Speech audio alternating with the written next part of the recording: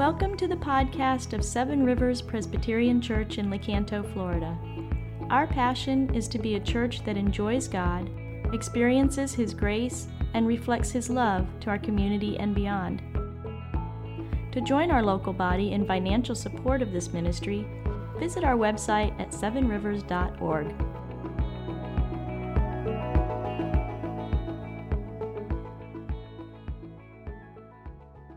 Good morning. 1 week until Christmas. Yay. Some of you are like, oh no.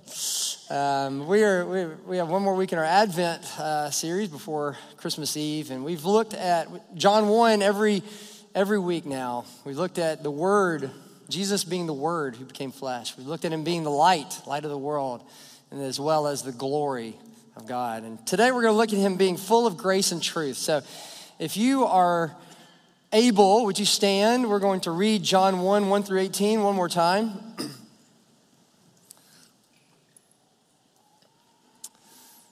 All right, here we go. In the beginning was the Word, and the Word was with God, and the Word was God. He was in the beginning with God, and all things were made through Him. Without Him was not anything made that was made. In Him was life, and the life was the light of men. The light shines in the darkness, and the darkness has not overcome it. There was a man sent from God whose name was John. He came as a witness to bear witness about the light, that all might believe through him. He was not the light, but came to bear witness about the light. The true light, which gives light to everyone, was coming into the world. He was in the world, and the world was made through him, yet the world did not know him. He came to his own, and his own people did not receive him. But to all who did receive him, who believed in his name, he gave the right to become children of God, who were born not of blood, nor of the will of flesh, nor of the will of man, but of God.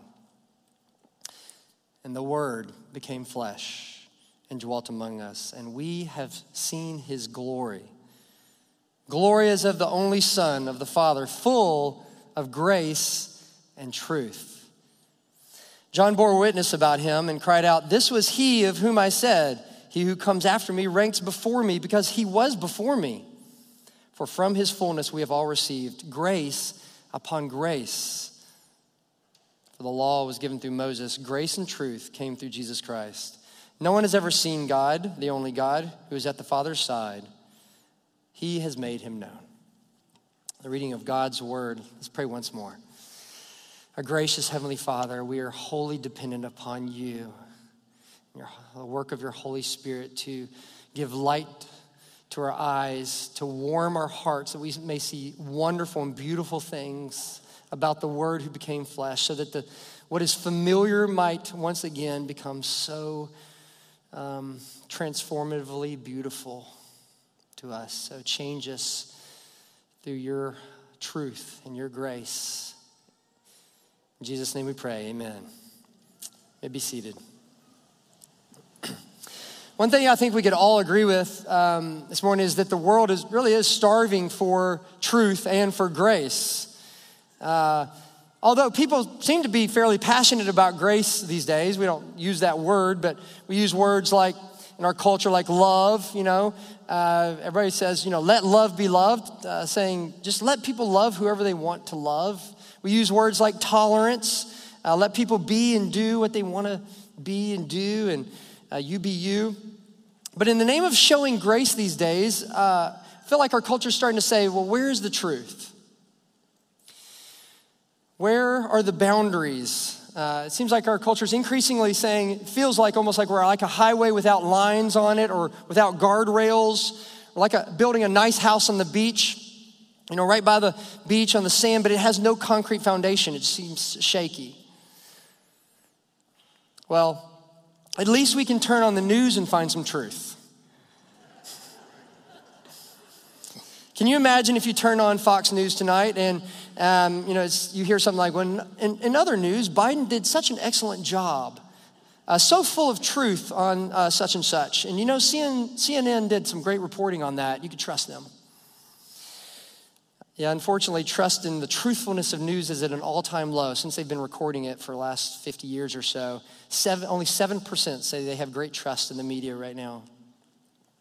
Well, maybe we'll have some presidential primaries and debates next year with lots of truth telling.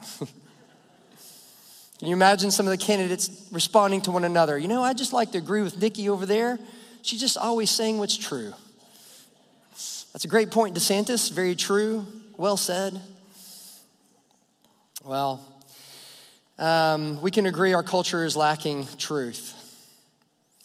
But at least they have a lot of grace towards one another, especially when we disagree. Okay, that's officially the most sarcasm I've ever used in a sermon. It's all out. I hope my point is made. The world is starving for truth and for grace, and it's not just in our culture. You and I are starving for truth and for grace.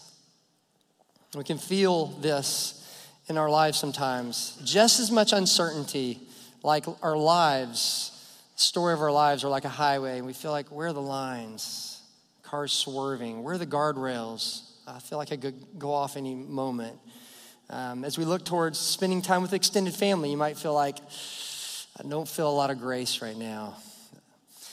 Verse 14 says that God the Son was born into the world and he was full of truth and grace. So let's look at this. Why do we need grace and truth? And how does Jesus bring it? So let's look first at truth. Verse 14, as we said, Jesus himself, it says, was full of grace and truth. Verse 17 says, grace and truth came through Jesus Christ. The word truth there is the Greek word aletheia. It just is simple to define. It just means what is real, what is factual. And I love most movies, actually. But don't you love movies that begin, it has that little line that comes across the screen that says, based on a true story. The movie's gonna be exciting already, but now you're like, wow, this really happened. And the Apostle John, who wrote this book, he was kind of like this. Because see, Matthew used this word aletheia, truth, like one time. Luke and Mark used it 2 or 3 times, but John, he uses it 25 times. He's kind of obsessed with truth. And the reason is because he was speaking to a non-Jewish culture like ours, who is just as confused about truth as ours is today. And he's basically saying, read this, and I want you to say, wow, come and see. This is actually, it's not just a true story, it's about the one who is the truth. This world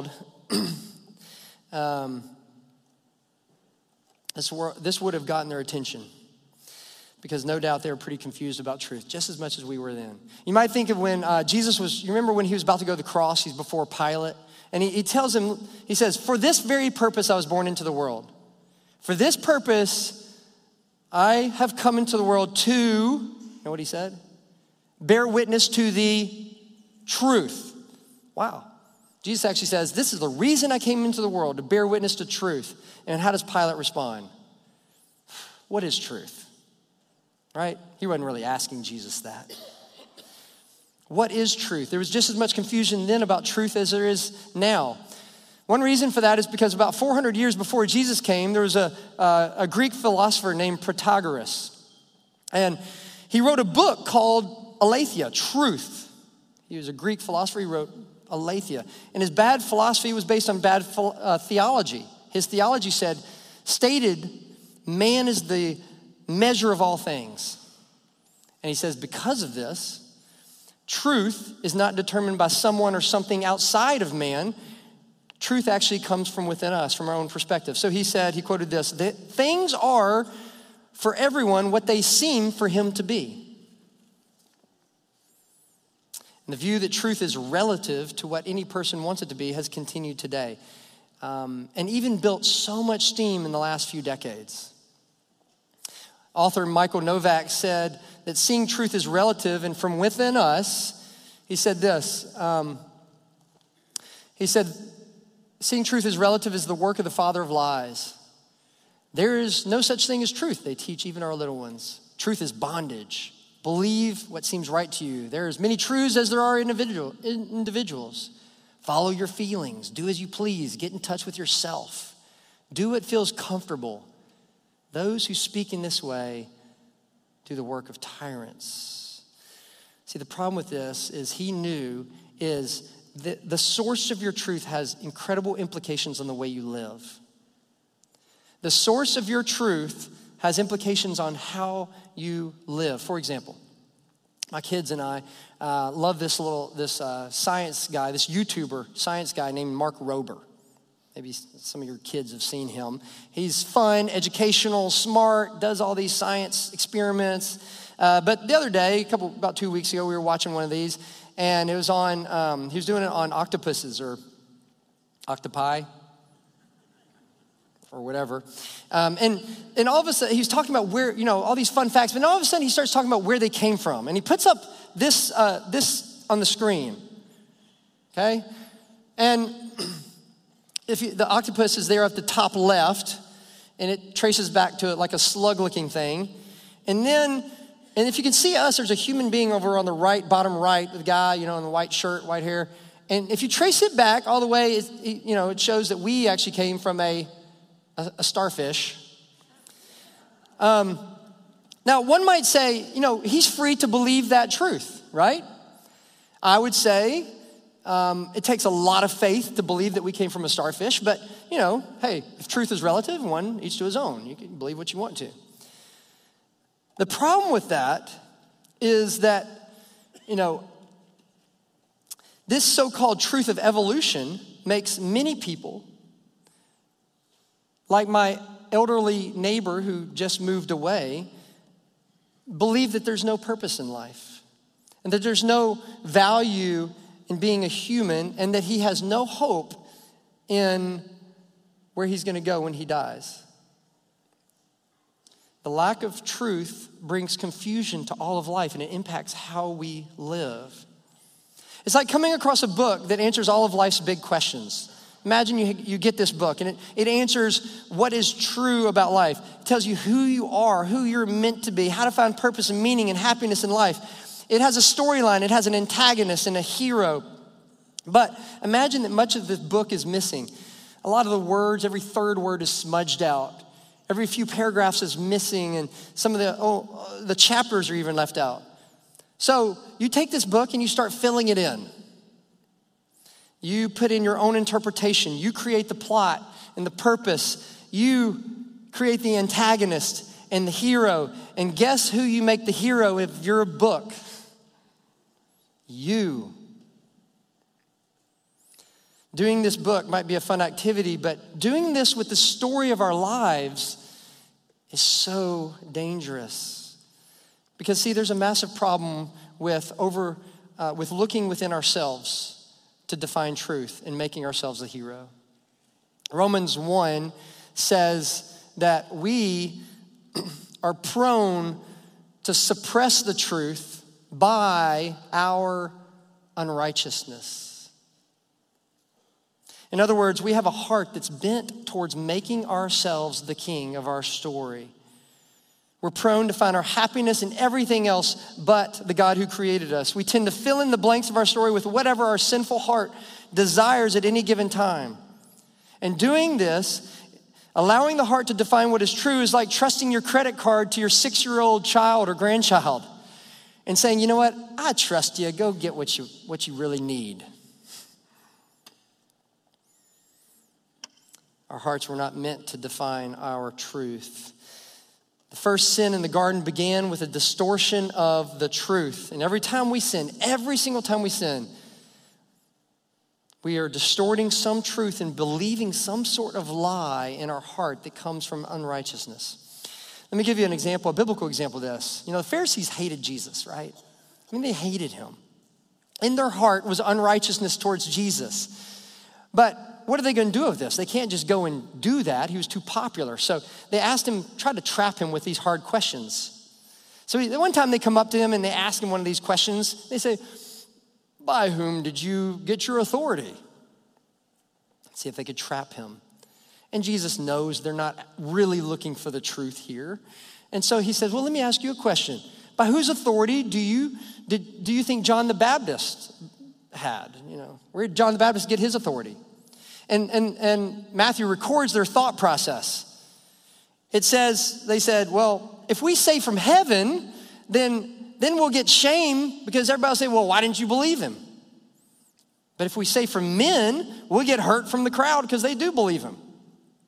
So they answered, we do not know.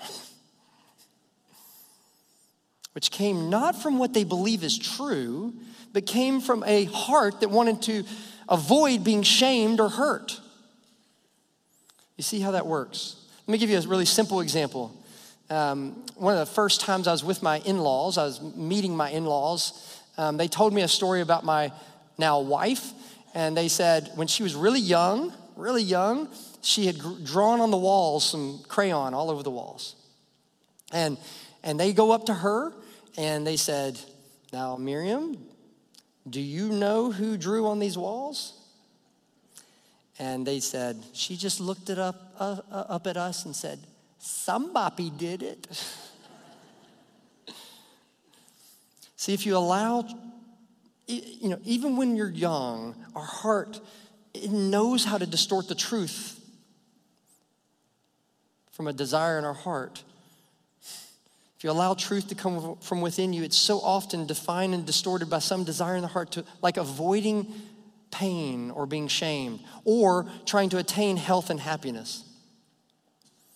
One sad example of this is when I lived in Orlando before this, I used to go to this retired community, 55 plus. It was a mobile home community, so a lot of them were poor and widowed, and our church was trying to do ministry there, and I would talk to them.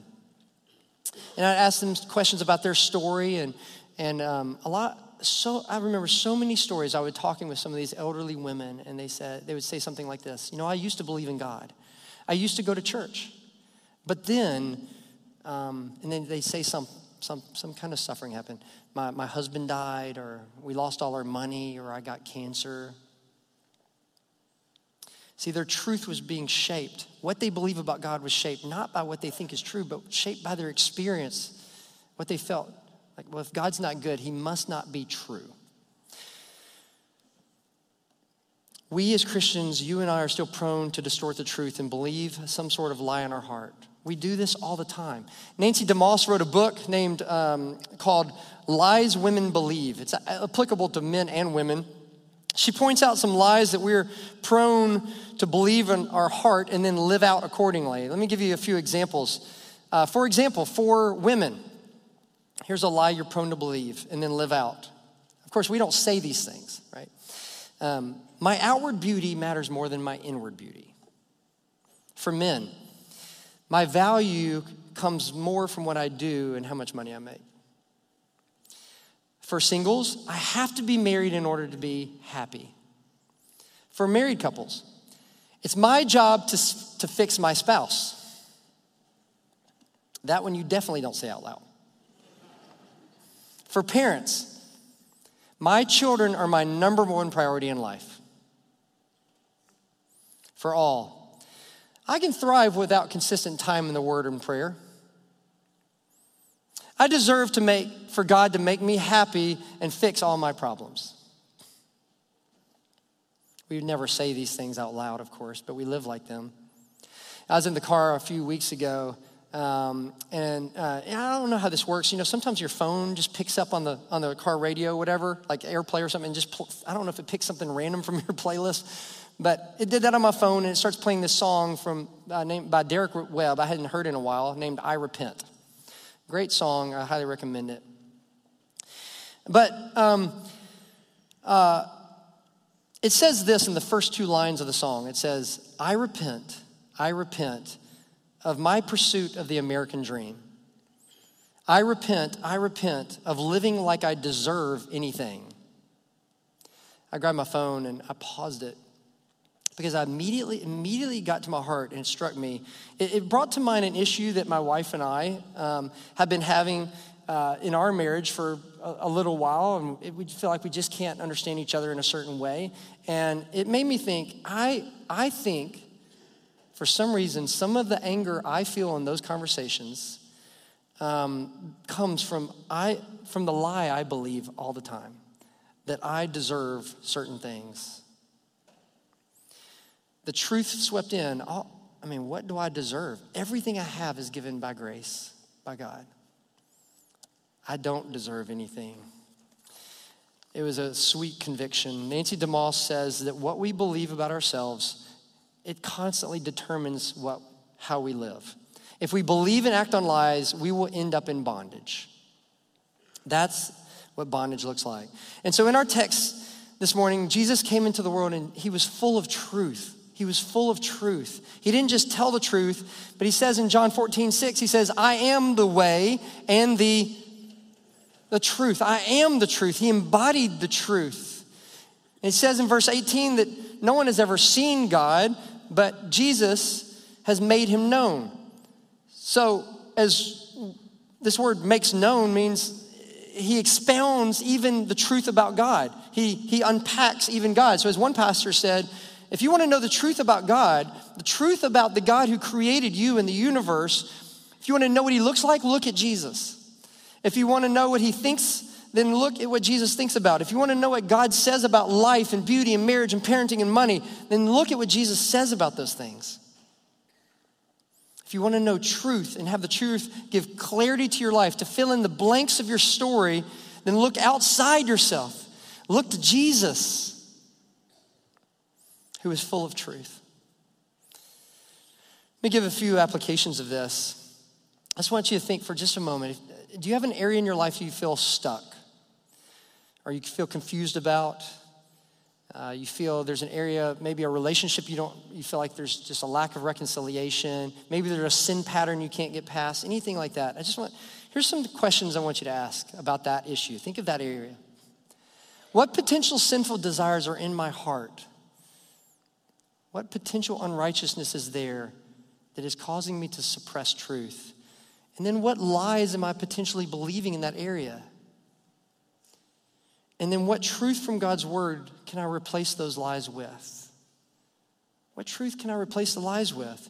It's simple, but it's not often a pattern that we do in our Christian lives. Let me give you a few examples. Are you anxious about your finances? Now, that's not uncommon, especially this time of year. A lie you might believe is that God doesn't know about this and he can't do anything about it. And a truth you could believe is in Philippians 4. My God will supply, if we can get it on the screen, my God will supply every need of yours according to his riches in Christ Jesus, in glory in Christ Jesus. Do you believe that? Replace the lie with the truth. Do you believe, or maybe you're angry or bitter. Maybe someone hurt you. You feel like you can't forgive them. And the lie you might be believing is, it's just better if I hurt them. It'll make me happier to just hurt them. Or maybe you believe the lie that there's no way I can ever have the strength to move towards them. And then here's a truth. These are all truths that I go to sometimes, by the way. This is in 1 Thessalonians 3. It says, may the Lord make you increase and abound in love for one another. Because don't you feel like your love tank is so low, you just can't drum it up by yourself? And then all of a sudden, a promise from God that says, I can make your love increase and abound. That's the truth. I can give you enough. Or maybe you have a fear of a health issue. It's easy to believe the lie that God is distant or doesn't care. And from Isaiah 41:10, he says, fear not, I am with you. The truth is, be not dismayed because I am your God. I'll strengthen you. I'll help you. I'll uphold you with my righteous right hand. That's what God's truth said to you. And maybe you're just overwhelmed with life. And thinking about even identifying a lie in that is too overwhelming. Here's a truth from 2 Peter 1. His divine power has granted to us all things that pertain to life and godliness. I find this promise so hard to believe, this truth. Really, God? All things? Think of that area where you're stuck or that's hard or whatever. That God could give you by his power, grant you all things that pertain to life and godliness. It's not a truth that's easy to believe. But John said in John 8, if you abide in his word, if you replace lies with truth, then the truth will what? It will set you free. It'll set you free. See, we can know the truth. We know the one, we have the one who fills in the missing words in the paragraphs of our story. He is the true hero of our story. He clarifies the lines. He sets up the guardrails on the highway of our life. He is the strong foundation to build our life upon. Only the truth will set us free. All right, so he's not only full of truth. Let's look at one more thing. He's full of grace. This is a shorter point because we talk a lot about grace around here. I think it's quite familiar to us. Biblically, it just means the unmerited favor or love of God. But I want to look at three things about grace from this passage, okay? Three things about grace from this passage. Number one, it's free. It's free. So we're here in the season of Christmas. We're all, buying gifts, setting up to receive gifts. And imagine that one of your family members gives you an iPad or something for Christmas. You open it up. Good night. This is amazing. An iPad. I was expecting a keychain. So nice of you. You're welcome. It's my gift to you. I tell you what, though, I do need you to help me clean up after we're done here. Totally fine. That's fine. It's great. I'd love to help you clean up. Well, maybe, I tell you what, also, my refrigerator broke down last week. Could you come back tomorrow and help me with my refrigerator? I really need help with that. Well, that's fine, too. I tell you what, also, my car is not doing well. Could you take me to work every day this week? I want to save on gas, and you can get where I'm going. You can feel that the gift is not a gift because it's not free. You feel like it comes with obligations, right? To be a gift has to be completely free. You just have to receive it, which is why John 1:12 says what it does. What do you do when you give a gift? What do you want them to do? If you give your son or grandchild a bicycle, you just want them to do what with it? Receive it, ride it, find joy in it, right? So in verse 12, he says, to those who did receive him, to those who believed in his name, that's all we have to do. But I want to just for a moment think about, that doesn't mean that all gifts are easy to receive, right? I heard Pastor Tim Keller one time give this illustration. He said that, imagine you open up a great gift for Christmas, and you open up this gift and it's a really nice pair of hearing aids. And in order to receive this gift, you have to admit that you have a hearing problem.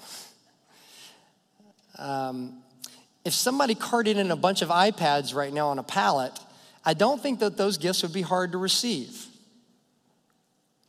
But Jesus, when he came full of grace, it says, so many did not want anything to do with it. They didn't want it. Why? Because to receive his gift of grace, you have to admit you have a pretty big problem. Verse 13 shows this problem. It says that no one can become a child of God.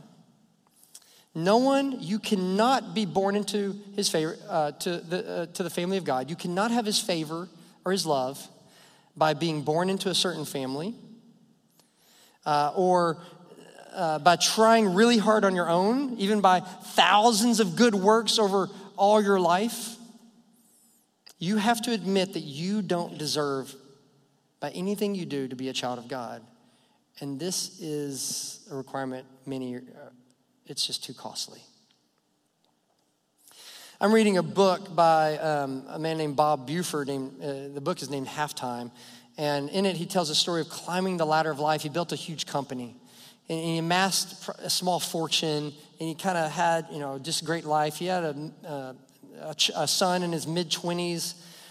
And one day he gets a call saying that his son had gone missing trying to swim the Rio Grande River. And he tells of going to help with the search, and he's walking on a bluff above the Rio Grande looking down where they're searching for his son. And he says this is what he thought as he walked along the bluff. He said, now here's something you can't think your way out of, buy your way out of, or work your way out of. This is something you can only trust your way out of. Bob says in one way, it's terrifying to come to feel the helplessness and come to the end of yourself. But it was that experience that ended up providing what he called the greatest moments of rare insight and grandest gestures of immeasurable grace and joy that he had ever experienced. Such grace only came by coming to the end of himself. And so it is with God's grace. It's free. Oh, it's free. It's free. It's free. But it requires that you admit that you have nothing to offer. You are completely helpless. There's no way to work or buy or earn God's love and favor.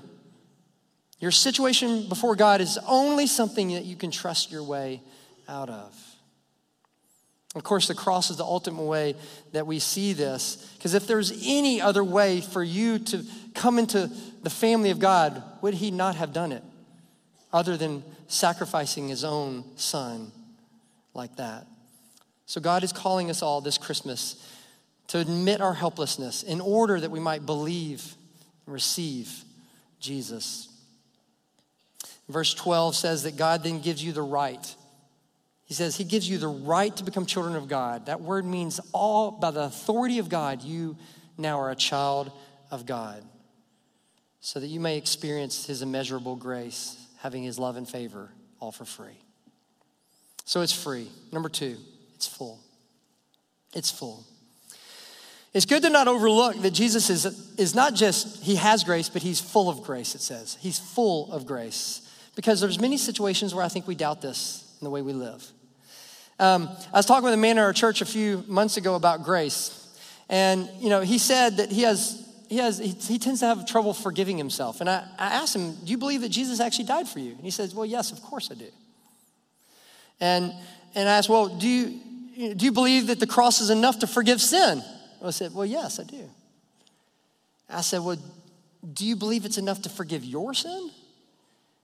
And he paused and he said, no. Now, I can't be too quick to judge because I know I have days that I feel so empty. I feel dry. I don't feel filled with the Spirit. I don't feel like I have enough to be patient with the kids, etc. And then I think of a verse like 2 Corinthians 12 where Jesus says to us, my grace is sufficient for you, for my power is actually made perfect in your weakness. Do I believe that theologically? Yes. But experientially, in the way I feel, no. I just feel weakness sometimes. And so notice in verse 16, I want you to look at this. It says, for from his fullness we have all received grace upon grace. We've received grace upon grace. See, our passage doesn't mention that we received truth upon truth. It says grace upon grace. And here's what he's wanting you to hear this morning. He's communicating that there's always more grace than you think. When you feel that you're at your worst or you've come to the end of God's grace, there's more grace. You feel empty. Do you feel weak? Do you feel like you don't have enough to be patient with your children or love your spouse in something hard or whatever? There's more grace. There's more grace. There's grace upon grace. It's like having a bank account of grace that never runs out. You simply can't outspend God's grace, is what he's saying, by your failures or your weakness or whatever. As Romans 5:20 says, where your sin abounds, his grace abounds much more. So just for a moment, think about, is there something really big in your life you can't get past? You just feel like, I cannot get past that. It's too big. Something you did wrong, a person you can't draw near to, is it wrong to you or whatever, some kind of circumstance that's causing you really fear and anxiety. If you will be honest about such crevices in your life, if you admit helplessness in those areas, and then you will ask for grace, gosh, God loves, he loves to open up the dam, the doors to pour grace upon grace in that area. He loves to open it up. A.W. Tozer, an old theologian, kind of give an illustration of a deer going to a lake, a massive lake, and picture a deer going to this massive lake to drink from it. And he says, imagine asking the deer this question. He says, have you received from the fullness of the lake? The answer from the deer would be, well, yes and no. I'm full from the lake, but but I have not received from the fullness of the lake. I did not drink the lake. I only drank what I could hold of the lake. Man, God's grace is not a little trickle coming from the faucet or a little stream. It is a massive ocean of grace, and he wants it to flow into all the brokenness and the crevices of our lives. It is full. The grace of Jesus is free and it's full. And lastly, he wants you to feel it. It's felt. See, in this passage, we see this passage, God's grace and love. It's not just meant to be theologically understood in the head. He wants you to feel it. And I got this. I see this in John 1:18. So at first I was like, this is kind of a random verse to end this whole kind of glorious passage with. It talks about Jesus becoming flesh. God sent his son to become flesh, to live and die for us. But then he says, but he's also at the Father's side. I said, well, he's at the Father's side. What does that mean? And Brandon pointed to this maybe a week or two ago, but that word actually means to be at the Father's bosom or his lap. Ever think about Jesus being at the lap of God the Father? Why does John want us to know this? And it's for this reason. Because if you receive the free and full grace of God, then you are united to his son Jesus. And if you are united to his son Jesus, do you know where you are in one sense? The lap of God. You are ushered into the presence and lap of God. So just as a child goes to the lap of a parent when life gets hard in the world, God wants you to feel the same love and affection, the same protection and care. So, one pastor, he tells this story. He's in our denomination. He tells a story of receiving this Christmas letter from an old friend. And she told him and his wife that her cancer that she thought she had beat had returned and now had metastasized. And she talks in the letter about how her life had been turned upside down, and she gave details of how hard it's been. But then she wrote this in the letter. She wrote this. In some strange way, it's the best and worst of times. I've not felt so close and carried by the Lord in years, or so deeply connected to my dear friends.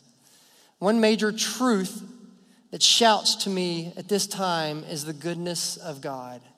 As awful as this cancer is and the accompanied treatments can be, our home has literally been flooded by the goodness of God. You see, truth, she's allowing, in the midst of suffering, allowing a truth to shout to her louder than all the lies.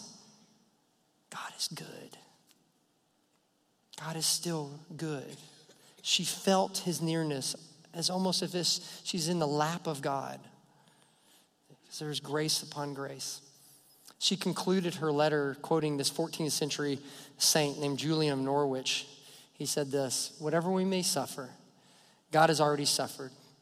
The worst has already happened and has been repaired.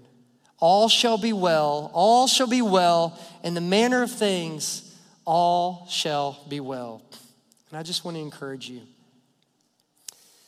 as we head into the last week of this Christmas season. The Christmas story is one in which God came into the world and is full of what we long for most in life, truth and grace. And he lived for you. He died for you. And by admitting our helplessness and by believing and receiving him, his story becomes our story, the one in which his truth and abounding grace lead us into a life where all shall be well. Let's pray.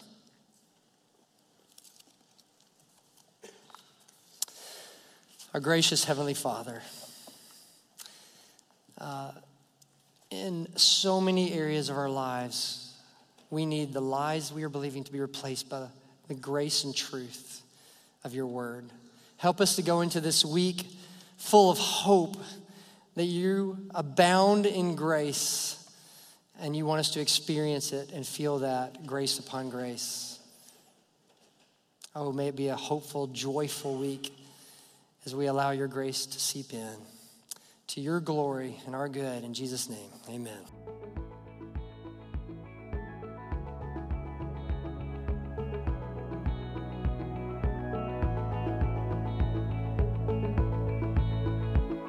Thank you for listening to our podcast. If you would like more information or would like to help support the local body of Seven Rivers, please visit our website at sevenrivers.org.